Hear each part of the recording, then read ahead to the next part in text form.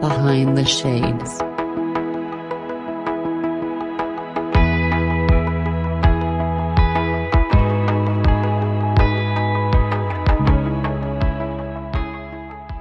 My name is Daniel Jackson. I was born in the United States in a state called New Jersey, little town right next to the Delaware River, where there was a little battlefield there where the Hessians fought. So,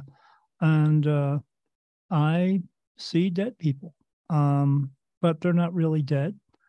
They have just moved on, but I see them. I have been seeing them since I was 3 years old. My whole family saw them because of living in that town, because of that battlefield. But by the time I was around 18 years old, no one else was seeing them as much as I am. And then it just has continued on all the way into my 20s, 30s, 40s. And then right before I turned 50, as I had a big event happen that my wife went away on vacation.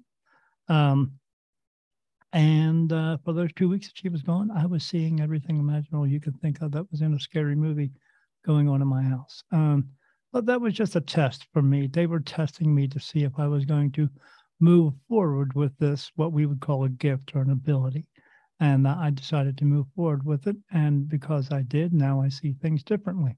But not only do I see things differently, I understand things differently as well. Because when you see as many what we would call dead people as I do every day, you're going to ask questions. And the source of information that I get my information from are what we would refer to as archangels. They're not men with wings. They don't have shields and a sword. They're not fighting a battle in heaven, all that mess. That's told to you by the people who want to tell you how to live your life the way they want you to live it and give them 10%. How did they know about 10% back then? Because the people who wrote those books and all that stuff, they're kings and queens. That's how. It's all about power and control. But yes, I see things differently. I understand things differently because not only do I get information from these archangels, I also, other spirit talk to me as well. And they don't say the things you think they would. They talk the same way that we do. But we would think they have some secret special message from the other side. Most of them don't. But the thing about spirit is some spirit want to be seen, but most of them just don't. Because there's gazillions of them, but not all of them are heard because why? They are living a life uninterrupted now. So I am able to get this information, and with that information that my spiritual guides, archangels, tell me every day, I know things differently than people think they are or believe they are. But the reason they believe a lot of this stuff is because we have been conditioned. We have been brainwashed into thinking so, because they don't want us to realize how much control and power we have over ourselves. Because if we found that out, we wouldn't need to rely on their control and power. So let's take it from the beginning then. When did you discover this gift, and how were you able to recognize it as such? That was right before I turned 50. Like I said, I've seen spirit my entire life. I just really never knew why. But it was right when I was about to turn 50. When they were testing me with all this stuff, I sought out help for that. And I had a paranormal group come to my house, and they had so much information they got from my house that they quit on my front lawn and didn't want to come back. But then I sought out some mediums, and I found 5 of them. None of them knew each other, but every one of them told me the same story about me. And one of them in particular, where she had me come to her show because she said she wanted me to see how things work, which I didn't understand at the time, but I do now. And when I got to the show, I didn't tell her I was coming, but when I got to the show, I walked through the door with my wife, and she was at the back of the room, and she saw me and locked eyes with me and watched me walk through the room and sit down. And I looked at my wife and I said, that was kind of creepy. What was up with that? And we just thought it kind of strange. So she read 8 people in the room out of the 50 that were in there, and I happened to be the second one.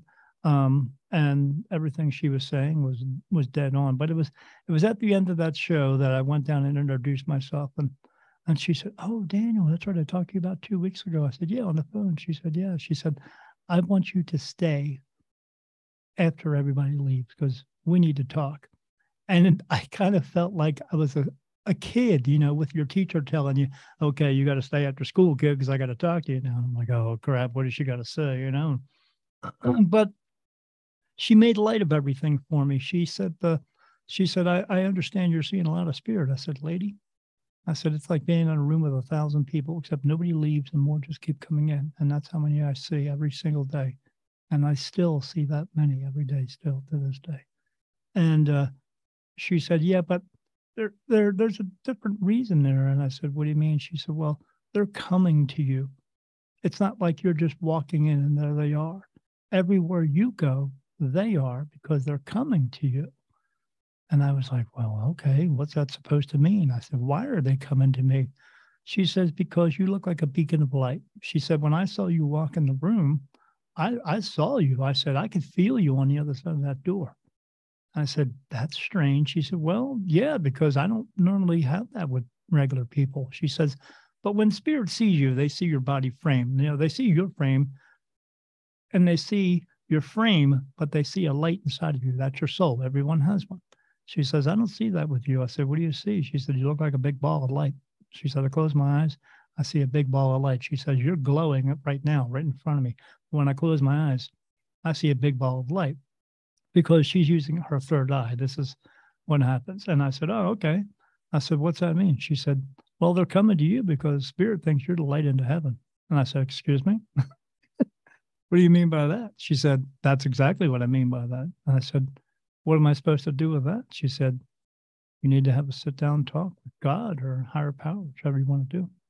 So I said, "Oh," she said, "I don't know. You don't want this to go away." I said, "No," I said, "It's been my entire life. I'm just used to it. It's kind of like when we're kids and our mom and dad feed us green beans. And then 30 years later, you like green beans. Why? Because you get used to it. Well, I'm used to this now." So she pointed that out to me. And I said, "Well, I guess I'll go home and have a talk with God."